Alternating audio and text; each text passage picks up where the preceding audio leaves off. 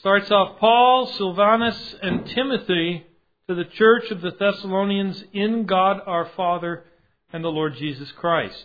Grace to you and peace from God our Father and the Lord Jesus Christ. We are bound to thank God always for you, brethren, as it is fitting, because your faith grows exceedingly, and the love of every one of you all abounds toward each other. So that we ourselves boast of you among the churches of God for your patience and faith in all your persecutions and tribulations that you endure, which is manifest evidence of the righteous judgment of God, that you may be counted worthy of the kingdom of God, for which you also suffer. Since it is a righteous thing with God to repay with tribulation those who trouble you, and to give you who are troubled rest with us when the Lord Jesus is revealed from heaven with His mighty angels, in flaming fire, taking vengeance on those who do not know God and on those who do not obey the gospel of our Lord Jesus Christ. These shall be punished with everlasting destruction from the presence of the Lord and from the glory of His power, when He comes in that day to be glorified in His saints and to be admired among all those who believe, because our testimony among you was believed. Therefore we also pray always for you, that our God would count you worthy of His calling and fulfill all the good pleasure of His goodness and the work of faith with power, that the name of our Lord Jesus Christ may be glorified in you and you in Him, according to the grace of our God and the Lord Jesus Christ. Let's pray. Father, we thank you for your word, and just ask, Lord, that once again our hearts would be turned towards you, and that we would hear what your Spirit has to say to us this morning. In Jesus' name, amen. Amen. Be seated. Also, I just want to mention to continue being in prayer for Stephen and Pat Apple. Stephen is getting some treatment for the physical issues that he has, and he has to have some surgery on his leg, and so we're hoping to get that done here pretty soon, and then there'll be a little bit of recovery involved, and hopefully they're going to be able to come up and spend some time with us after that. So just be praying that God will guide them and provide for their needs financially, because they don't have medical insurance, and so the whole thing is very costly. Any surgery, of course, is costly, and the testing that goes on beforehand, and so on and so forth. So just be praying for them, that God would provide for them, and that the doctors would have the wisdom in knowing how best to deal with his issues. Okay. So 2 Thessalonians 1. Chapter 1, 1 to 12. A few years ago, some of you may remember this, Sprint ran a cell phone commercial that I thought was pretty clever. They were talking about an instance when cellular static had caused some confusion between a married couple. The wife had called on the phone, talked to her husband on the phone, and asked her husband to bring home a movie. Something old. The husband, however, thought that she said, "Get a monkey with a cold." The camera then pans over to this little monkey that is laying on the couch with this thermometer in its mouth. And the cellular man, dressed in a black suit and all, sitting next to the monkey, says, "It's not his fault. It's the cellular static." After he gets done extolling the virtues of his wireless network plan, the wife looks at him and she says, "Well, what about the monkey?" And the cellular man responds with something like this, "Plenty of fluids and he'll be fine." Sometimes we suffer from spiritual static. We sometimes don't always hear it as clearly as we should, Misinformation also can mislead members of the church. And that's exactly what happened in Thessalonica. The book of 2 Thessalonians was written just months after 1 Thessalonians was written, because these followers of Christ had encountered some spiritual static. As a result, the believers were bewildered. They were puzzled because of the intense persecution that they were facing, which led some of them to think that they were in the tribulation period. This is essentially what is being addressed in this chapter, chapter 1. In addition, many were confused about the second coming because of a letter that they had received from somebody who had forged Paul's name. And we're going to see that addressed in chapter 2. And then a number of believers were mixed up so much that they had quit their jobs to wait for Christ's return, the second coming. They thought, it's right around the corner, so why should I work? So they quit their jobs to wait for His return. And that's what Paul addresses in the 3rd chapter of this short letter. Each chapter contains a correction of a very common response that many of us have when we are faced with misinformation. Here's another way to look at this brief book. In chapter 1, the problem is the believers were despairing. And the solution to that is that God is going to set everything right. Chapter 2, the believers were filled with fear. And the solution is that, the day of the Lord hasn't come yet. And then chapter 3, some were a bit on the fanatical side. And so Paul's solution to that is stay busy with the Lord's work. Keep doing the Lord's work, and you won't have time for fanaticism. So, as Paul, Silas, and Timothy considered the information that they received about these young believers and young brothers and sisters in Thessalonica, they immediately wrote a letter in an effort to correct the confusion and to comfort their concerns. And I think we can learn a few lessons from this. First, we often need multiple exposures to God's truth before it begins to make sense to us. I know that I need to hear something many times before it really starts to sink in. That's why it's important for us to read our Bibles and to pray every day, to make Sunday worship attendance a priority in our lives, and to plug into a Bible study during the week. Repetition over and over is very important, because what I learned this week, I'll be prone to forget next week when I really need it. Repetition and review, I believe, is the key to sustained learning. Second, it's easy for us to get sidetracked when things are difficult for us. Because these believers were undergoing trials, their capacity to cling to truth was diminished. When the heat is on, we are quick to forget the basic principles that we've learned to help us to get through those tough times. So sometimes we need help in getting back on track. Again, the repetition helps.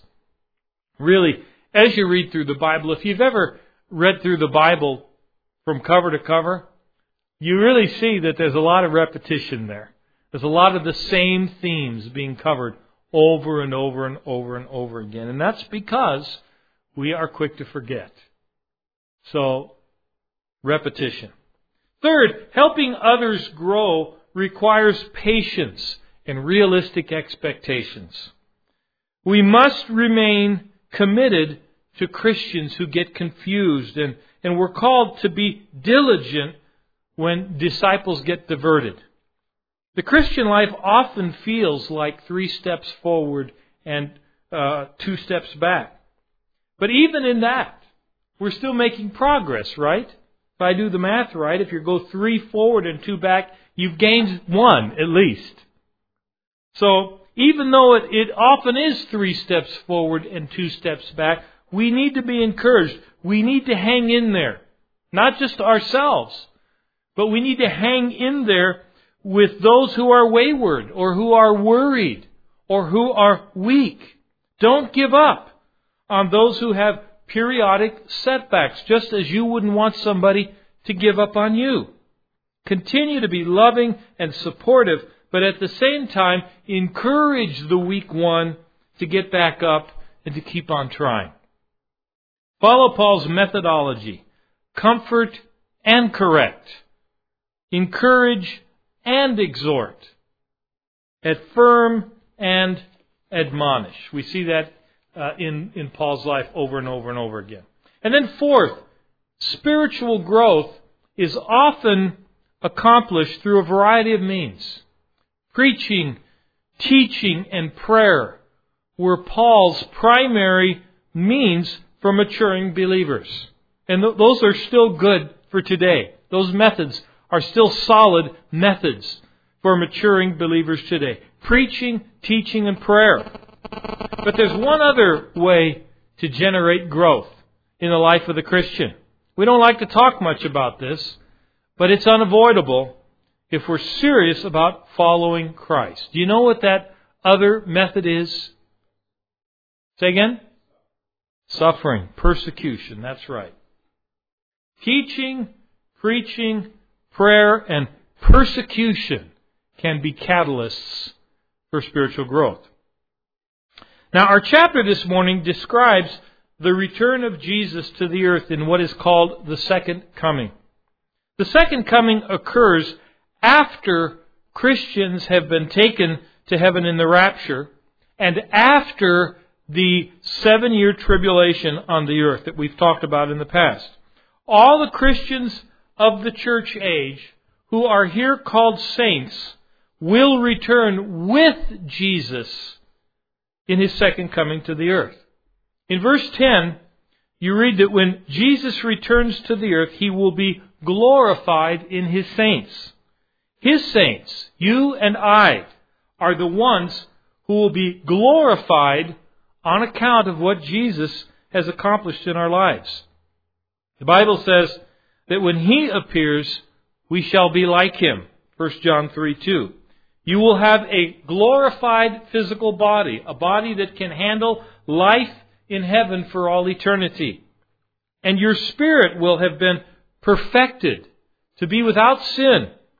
The angels in heaven and the people on the earth who survive the tribulation will see the radical physical and spiritual transformation that has occurred in us. It'll be a climactic unveiling, if you will, an extreme makeover. Not of the TV variety. Much better than that. After which we will forever be on display as illustrations of what the power and the grace of God have accomplished in those who have accepted Jesus Christ as their Lord and their Savior. Jesus will reveal us in that day. But in the meantime, we're called upon to reveal Jesus in our day. God wants to be glorified in our lives today, as well as in the future. I think that's the point of Paul's comments in this first chapter. Christ glorified in you, as Paul states in verse 10 and prays in verse 12. He says there in verse 10, when He comes in that day, that's the day of His second coming, when He comes in that day to be glorified in His saints. And then in verse 12 he says, that the name of our Lord Jesus Christ may be glorified in you. Now, the introduction to this letter is very similar to the opening verses of 1 Thessalonians. Take a look at verses 1 and 2. Paul, Silvanus, and Timothy to the church of the Thessalonians in God our Father and the Lord Jesus Christ. Grace to you and peace from God our Father and the Lord Jesus Christ. Once again, Paul writes as a member of a team with Silvanus or Silas and Timothy. The church of the Thessalonians was definitely a church on fire. And it appeared that they were growing by leaps and bounds. But they were also a church in the fire because of the widespread persecution that many of them were facing. They needed to be reminded that they were in God the Father and the Lord Jesus Christ. No matter what was happening, they were not alone. Grace and peace were available to them. And I think the same can be said of us, don't you think? Repeat with me. I am not alone. I am in God the Father and the Lord Jesus Christ. No matter what happens, I am not alone. Very good. Now, this chapter can be outlined like this. First, we're going to see indications of God's growing work in our lives, which is part of Christ glorified in you. We'll see that in verses 3 to 4. Second, we're going to see how God's justice will be vindicated, which is also part of Christ glorified in you, verses 5 to 10. The first part of this will be that believers will have a glorious future. We have a glorious future to look forward to. Verses 5 and also verse 10. But the second part of this is that unbelievers will not have a glorious future. We'll see that in verses 6 to 9. And then the third part of the chapter proclaims how our lives should radiate God's glory. Verses 11 to 12. So first, let's look at the indications of God's growing work in our lives, which again is part of Christ glorified in you. Verse 3.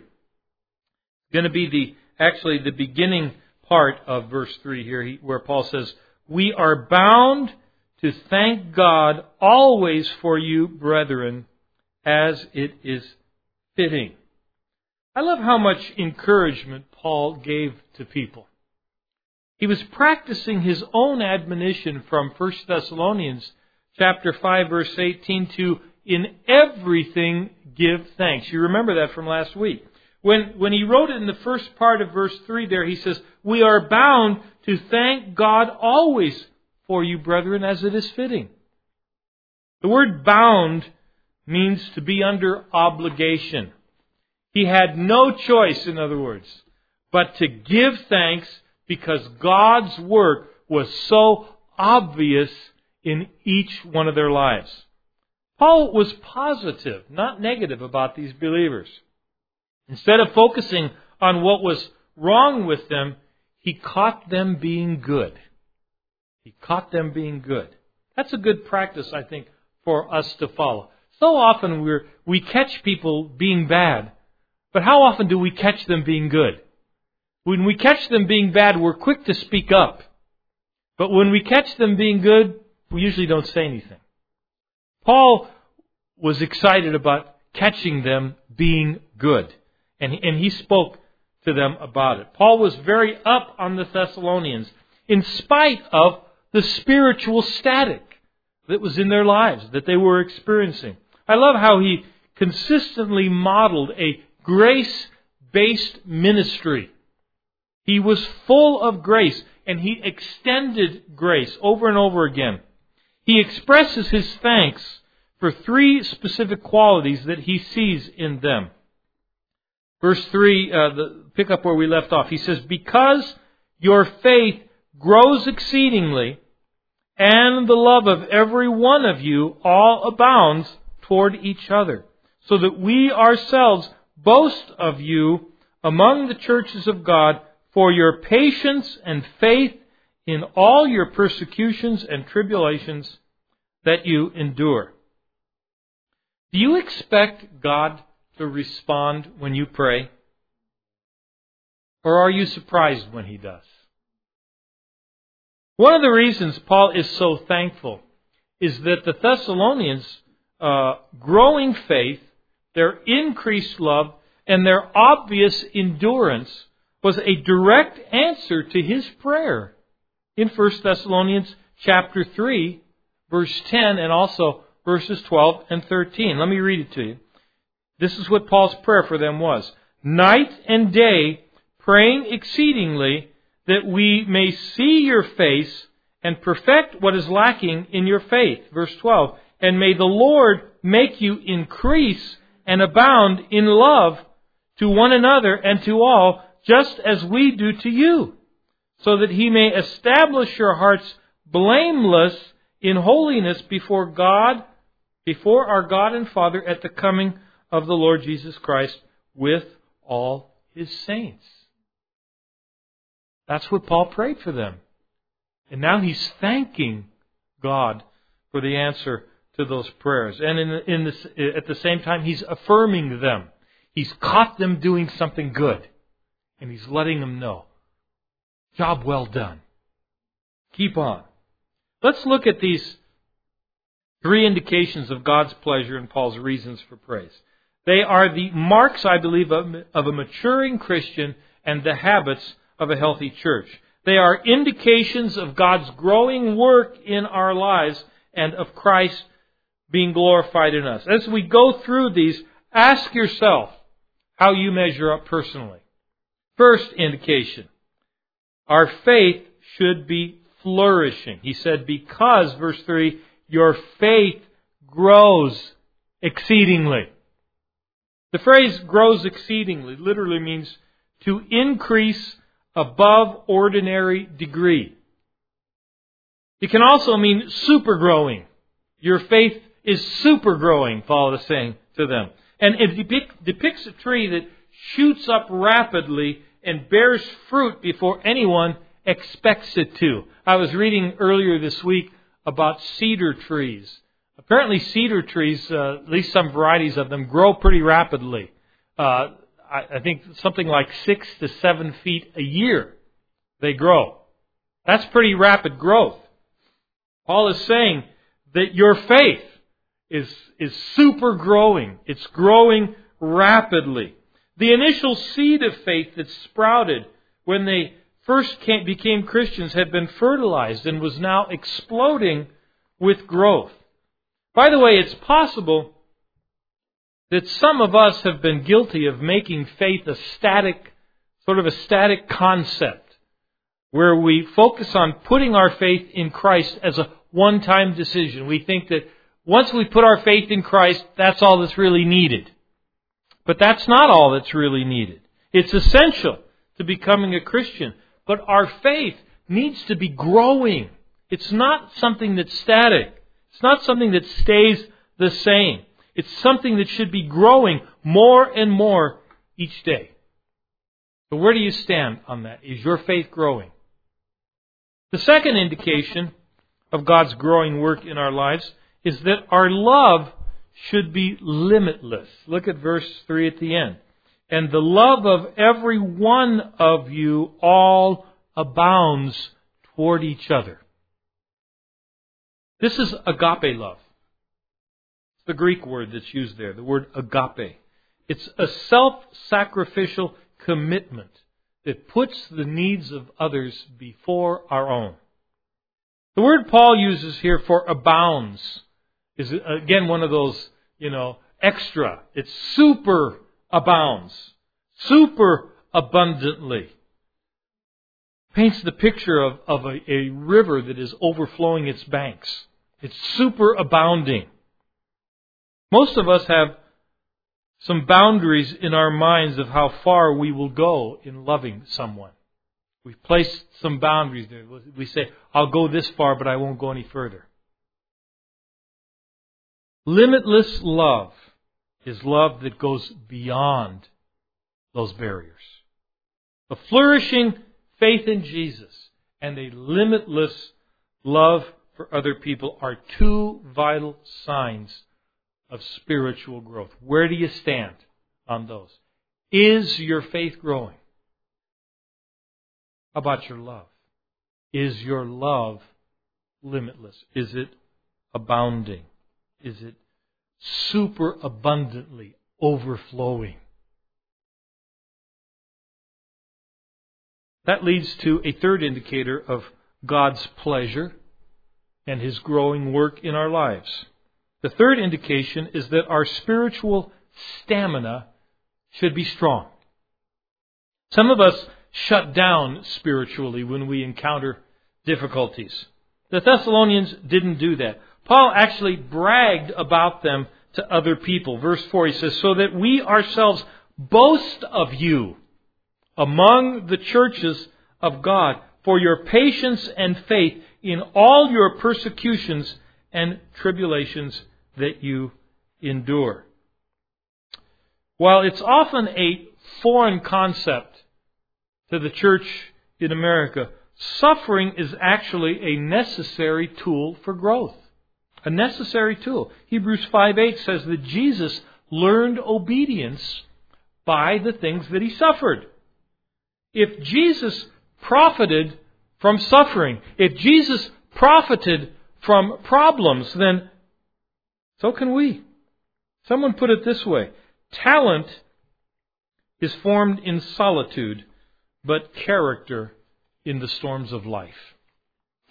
The nature of the suffering at Thessalonica is described as persecutions, which is a word used primarily for a systematic attempt to oppress and harass Christians.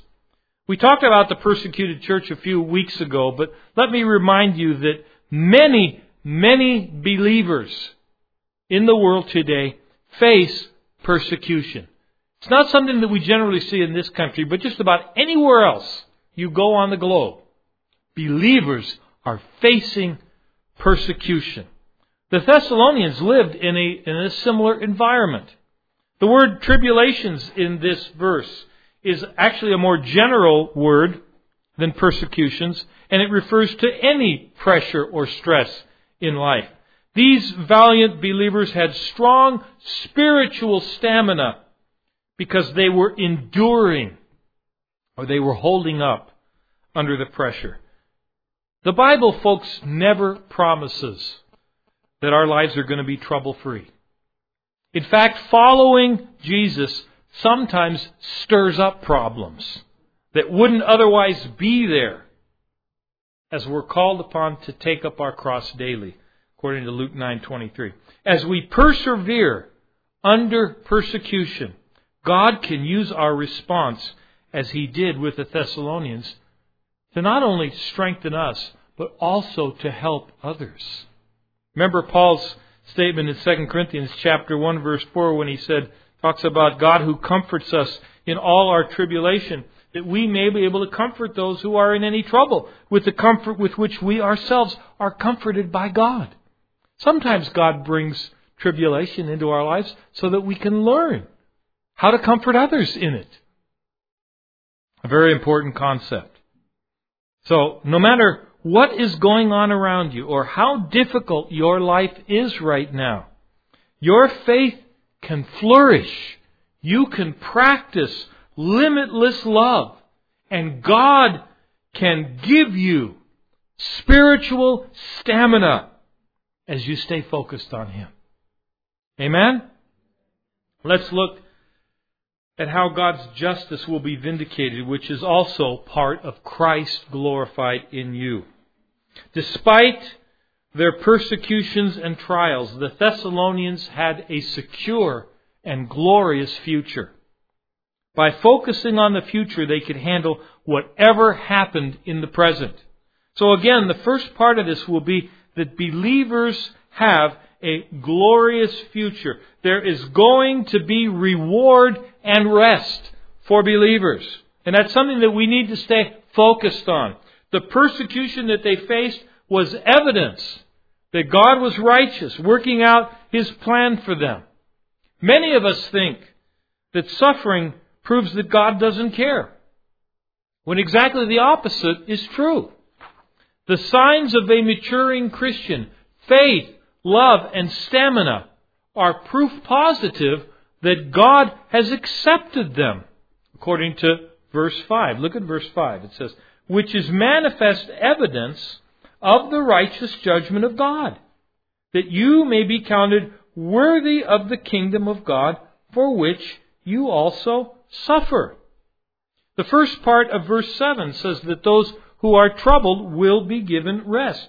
he says there in verse 7, and to give you who are troubled rest with us when the Lord Jesus is revealed from heaven with His mighty angels.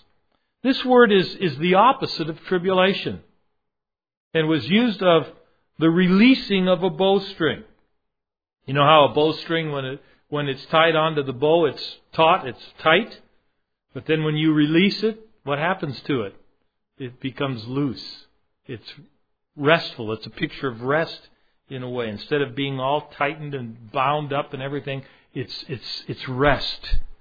So when Jesus returns, He will set things right and He will liberate believers from the pressures of persecution. Jump down to verse 10 to see what we have to look forward to. He says, when He comes in that day to be glorified in His saints and to be admired among all those who believe, because our testimony among you was believed.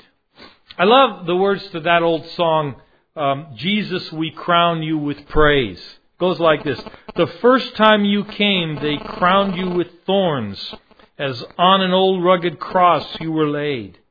But the next time you come, it won't be as before, for this time we'll crown you with praise. Alpha and Omega, mighty God, the great I am, Emmanuel, the Ancient of Days, King of Kings and Lord of Lords, Calvary's sacrificial Lamb. We love you and we crown you with praise. That's probably a pretty good description of what's going to happen when Jesus comes again. Instead of grimacing under persecution and tribulation, we're going to be singing the praises of the King of Kings.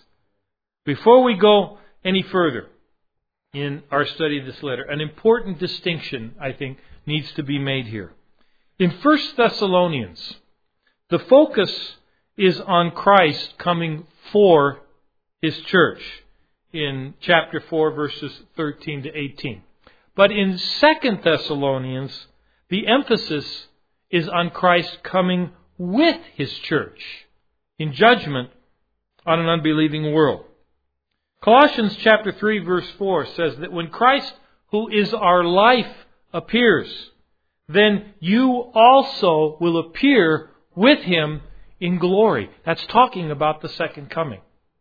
When Christ, who is our life, comes back the second time, then we are going to come back with Him. Revelation chapter 19, verses 11 to 14 says this, and this is talking about the second coming. Now I saw heaven opened, and behold a white horse, and He who sat on him was called Faithful and True, and in righteousness He judges and makes war. His eyes were like a flame of fire, and on His head were many crowns. He had a name written that no one knew except Himself. He was clothed with a robe dipped in blood, and His name is called the Word of God. And the armies in heaven, clothed in fine linen, white and clean, followed Him on white horses. Now, who are these armies of heaven, clothed in fine linen, white and clean, that are following Jesus at His second coming? Well, Revelation chapter 19 gives us a clue. Verses 7 to 8. Let me read it to you again. Let us be glad and rejoice and give Him glory, for the marriage of the Lamb has come, and His wife has made herself ready. And to her it was granted to be arrayed in fine linen, clean and bright. For the fine linen is the righteous acts of the saints. So, you see something common in both those passages there? A group of people that are clothed in fine linen, white and clean. One of them is the group that is coming back with Jesus at His second coming. The other group is a group that is identified as the bride of the Lamb, His wife. And who is that? But the church, already in heaven and returning with Jesus at His second coming. That's why both groups are wearing the same thing. It's an indication of them being cleansed and washed. That gives, I think, some clarity to that passage in the book of Jude, verse 14, where it says, "Now Enoch, the seventh from Adam, prophesied about these men, also saying, Behold, the Lord comes with 10,000s of His saints." Who is that? I believe that's us. And what is the Lord who is returning with these 10,000s of saints going to do? He is finally going to execute judgment on those unrepentant sinners on the earth. So let's be sure that we understand the difference between 1 Thessalonians and 2 Thessalonians as it relates to the two stages of the second coming. 1 Thessalonians chapter 4 refers to the rapture. 2 Thessalonians chapter 1 refers to the day of the Lord, also known as the tribulation. 1 Thessalonians has Christ returning in the clouds. 2 Thessalonians has Christ returning to the earth. 1 Thessalonians, He comes secretly for the church. 2 Thessalonians, He comes openly with the church. 1 Thessalonians, believers escape the tribulation. 2 Thessalonians, unbelievers experience tribulation. 1 Thessalonians, it occurs at any time. And 2 Thessalonians, it occurs at the end of the tribulation. See, we don't know when the rapture is going to take place, but we do know when the second coming is going to take place. It's going to take place 7 years after the beginning of the tribulation. And the tribulation period, is marked by the agreement that is codified for us in Daniel chapter 9, that great prophecy that speaks about the Antichrist and the agreement that he's going to make with the nation of Israel for their peace for a period of 7 years. So, believers are going to have a glorious, glorious, glorious future. That's the first part of this second section. But the second part of this will be that unbelievers will not have a glorious future. There's going to be retribution for unbelievers. Verse 6, "Since it is a righteous thing with God to repay with tribulation those who trouble you." In verse 8, "In flaming fire, taking vengeance on those who do not know God and on those who do not obey the gospel of our Lord Jesus Christ. These shall be punished with everlasting destruction from the presence of the Lord and from the glory of His power."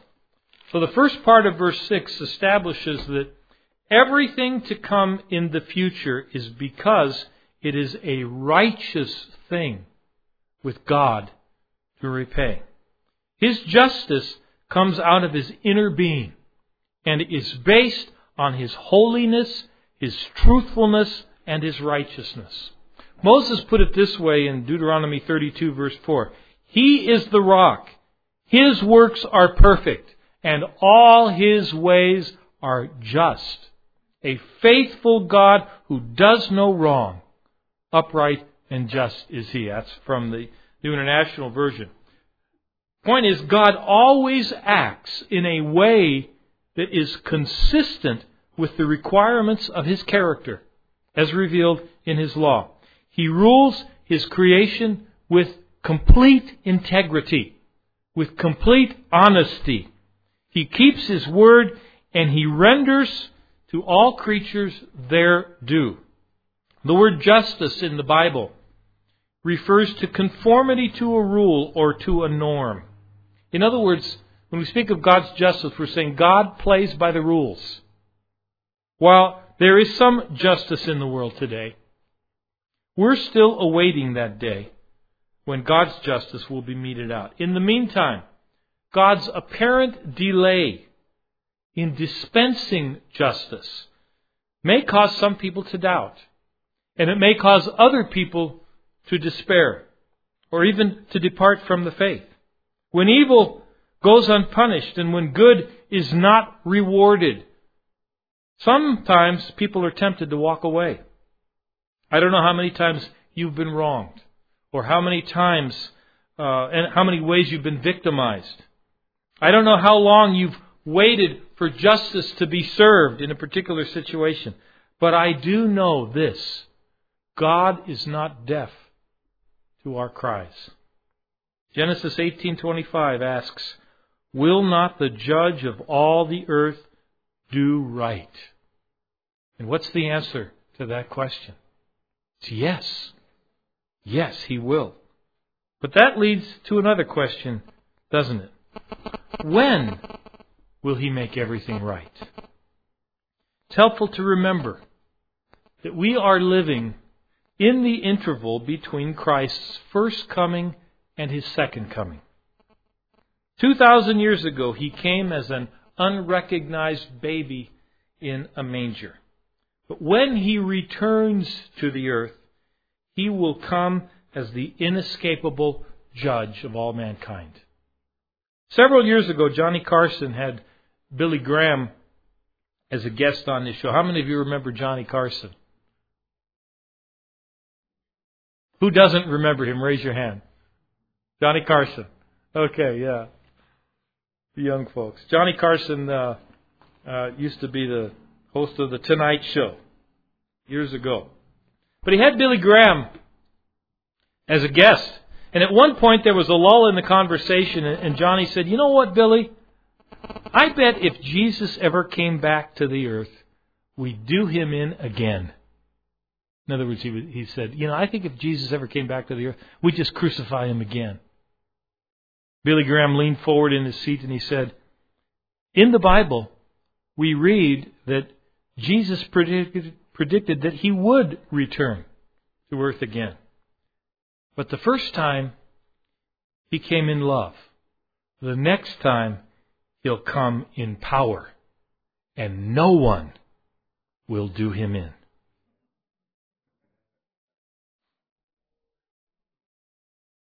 God's plan has always had two parts. It has always had two parts: redemption and retribution. In redemption, He's calling out a people for His glory right now. That's the part that we're living in right now, the time of redemption. But in retribution, a day of judgment is coming. The last part of verse 6 tells us that there is a future impending payday to repay with tribulation those who trouble you. To repay means to give back as an equivalent. People will eventually reap in accordance with what they've sown. It's the law of compensation. Sowing and reaping. Warren Wiersbe writes pointedly, he says, Pharaoh tried to drown all the male babies born to the Israelites, and his own army was drowned in the Red Sea. Haman plotted to wipe out the Jews, and he and his own sons were wiped out. The advisors of King Darius forced him to arrest David and throw him into a lion's den, but later they themselves were thrown to the lions. Verses 7 to 8 remind us that born-again believers will have rest and relief, while those who have not put their faith in Christ will face righteous retribution. He says, "And to give you who are troubled rest with us when the Lord Jesus is revealed from heaven with His mighty angels in flaming fire, taking vengeance on those who do not know God and on those who do not obey the gospel of our Lord Jesus Christ." The word revealed is where we get the word apocalypse from, and refers to an unveiling, a pulling back of the curtain to make something previously hidden now visible. Jesus is Lord right now. He is Lord right now. But a day is coming when the lordship of Christ will be revealed for all to see clearly. Jesus will come in blazing fire at the end of the tribulation period. Excuse me. Blazing fire and powerful angels are often associated with judgment in the Bible. When Jesus is revealed as Lord, justice will be done. Verses 8 and 9 are two of the clearest and most troubling passages in the Bible about the fate of those who refuse to put their faith in Christ. Let's read them again. In flaming fire, taking vengeance on those who do not know God and on those who do not obey the gospel of our Lord Jesus Christ. These shall be punished with everlasting destruction from the presence of the Lord and from the glory of His power. There's an interesting play on words here. The word obey in verse 8 often means to respond to someone knocking or calling at a door. And the obvious picture that comes to mind is the scene that's described there in Revelation chapter 3, verse 20, where Jesus said, "Behold, I stand at the door and knock. If anyone hears my voice and opens the door, I will come into him and dine with him, and he with me." In verse 9, those who refuse to open the door are described as being shut out from the presence of the Lord. Listen, right now, Jesus is standing at the door of many lives and He is knocking. He's waiting for that one to respond to His offer of redemption. But one day, the door is going to be locked from the outside.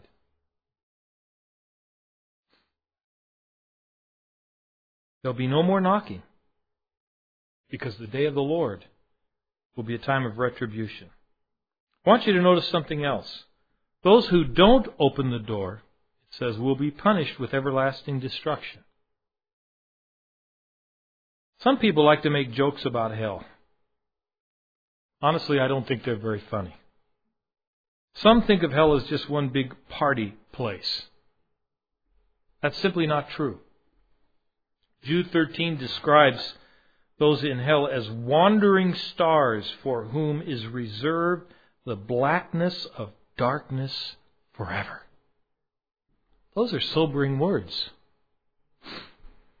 C.S. Lewis captured an aspect of hell that many of us don't think about when he said, "In hell, everybody will be at an infinite distance from everybody else." No parties in hell. King James Version refers to hell as the bottomless pit in Revelation 9:2 and several other passages. Let me read how Bill Hybels described what hell might feel like. This is a quote. "The bottomless pit conjures up dreamlike feelings of falling away. Falling, falling, falling." You've all had dreams like that, where when you woke, your heart was beating because you were falling. Picture in your mind hanging over a precipice and God is hanging on to you and you're hanging on to Him. You decide you don't need Him anymore. So you let go. But the moment you let go, you know you made a mistake. You're falling. And every moment you fall further and further away from the only source of help and truth and love. And you realize you made a mistake and you can't get back up and you fall further and faster and further and faster into spiritual oblivion. And you know you're going the wrong direction and you'd give anything to go back, but you can't. And you fall and you fall and you fall and you fall. How long? Forever. After all the while you're falling, you're saying, "I'm further now. I'm further. I'm further from the only source of hope, truth, and love." In hell, there is never the bliss of annihilation. You'd give anything for annihilation, but it's unavailable. Only the conscious continuation of emotional anguish, physical anguish, relational anguish, and spiritual anguish forever. Wow. What a terrible thing. Or what terrible thing must one do to merit such an end? Turning back, or turning one's back on God's offer of grace. That's the answer of Scripture. God does not want anyone to perish like that. He says so. We are living in the time of grace, the time of redemption. The gospel is being offered to anyone who will accept it. God does not want anybody to experience hell. In fact, He went through terrible agony to keep it from happening. But no matter how much you dislike passages like this, two truths always emerge. First, it is justice that is being carried out. Not meanness, not cruelty, not capriciousness, but justice on God's part. It's His righteous reaction to cosmic treason on man's part. That is what turning your back on Jesus means. Treason against the God of the universe. And second, it is self-chosen. It's self-chosen.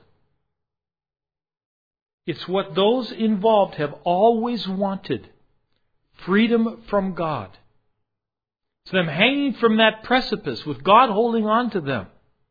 And them saying, I don't need God anymore. And they let go. They let go. Everything in their life has said, I don't want God messing up my plans and telling me what to do. There comes a time where man says to God, Thy will be done. Or else, God says to man, Thy will be done. What you want is what you get. Honestly, I don't like preaching like this, but this is reality. And Scripture confronts us with reality at every turn. So our first point was that God's growing work in our lives is part of God glorified in you. And our second point was that God's justice will be vindicated, which is also part of Christ glorified in you. The third part of the chapter, and our third point, proclaims how our lives should radiate God's glory. Verse 11. Therefore, we also pray always for you, that our God would count you worthy of this calling, and fulfill all the good pleasure of His goodness, and the work of faith with power, that the name of our Lord Jesus Christ may be glorified in you, and you in Him, according to the grace of our God and the Lord Jesus Christ. Paul wraps up this first chapter by giving us a report on what he prays for. We know that he's already experienced answers to his prayer from the first letter as he rejoices in their flourishing faith, in their limitless love, and in their strong spiritual stamina. The final two verses give us an idea of Paul's prayer pattern. What was it that he was after? What did he want to see happen? Simply put, based on his previous teaching of rest and reward for believers and retribution for lost people, he prayed constantly for three specific things. First, he prayed for their dedication. Look at the first part of verse 11. That God would count you worthy of His calling. God wants us to be totally sold out to Him. And so Paul prays that He will make us worthy to walk with Him. Then he prays for their deeds in verse 11.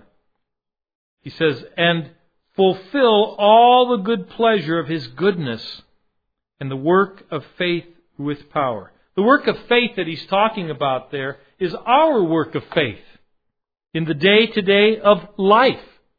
It's our faith being worked out in our lives. The return of Christ should comfort our hearts and our minds, but it should also impact our hands and our feet. It should impact the things that we do. The same power that raised Jesus from the dead is also available to us to help us to walk in faith with Him. And then he prays for their demeanor. And what I mean by this is that we should radiate the breathtaking brilliance of the beauty of Christ. Look at verse 12.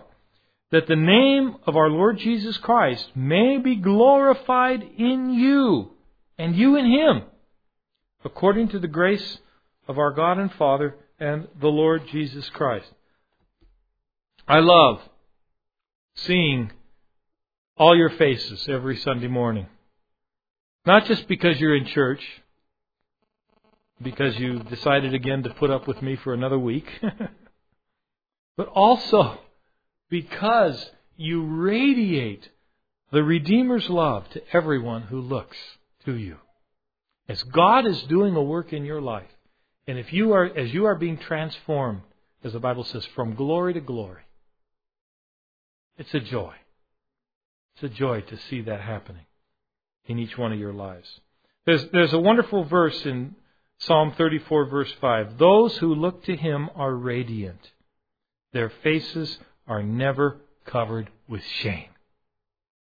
Those who look to Him are radiant.